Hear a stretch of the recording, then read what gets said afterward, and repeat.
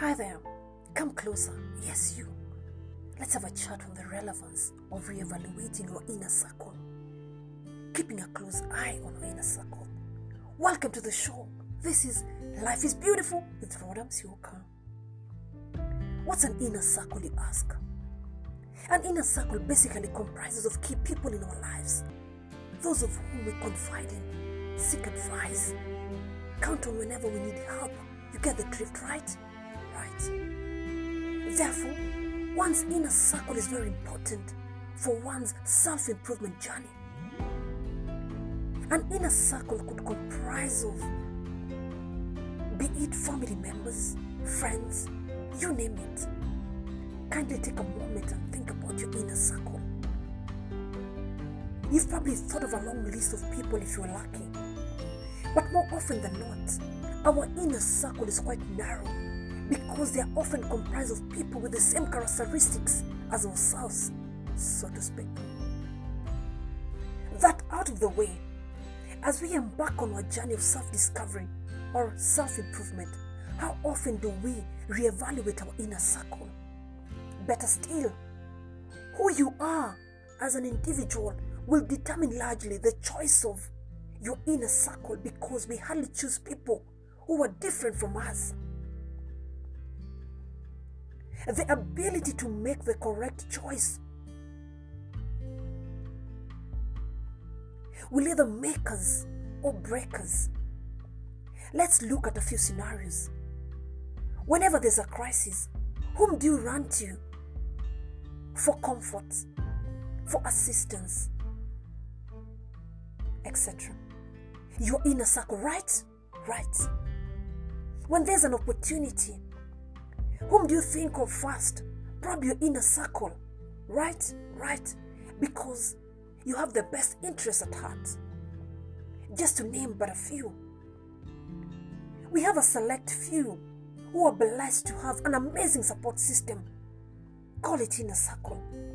People they can actually rely on, come rain or shine. Based on the quality of each individual. They each have a genuine concern.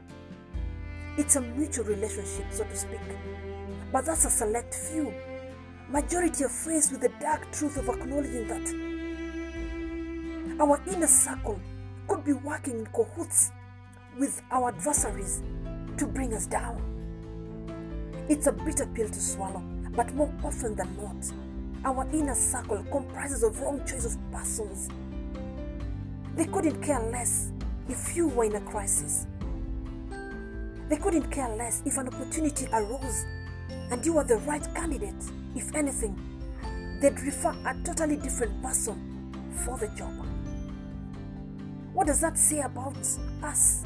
Are we blind to the fact that we may be mistakenly wrong into thinking that everyone has our back, while in reality, they could care less? Before you and I beat our chest and vouch for our inner circle, let crisis reveal them. Challenges reveal our inner self more often than not. Only when we pass through fire and come out of it victoriously can we actually have a testimony and claim to know people for who they are. Our journey of self-improvement relies heavily on our choice or on our company, because the company we keep can act as a blessing or a curse, because they are our closest point of contact. It's time you and I take a pen and a paper and be honest with ourselves. Is our inner circle comprised of people we can actually count on, or is it a relationship of convenience? Either way, as we reevaluate ourselves, let us not forget to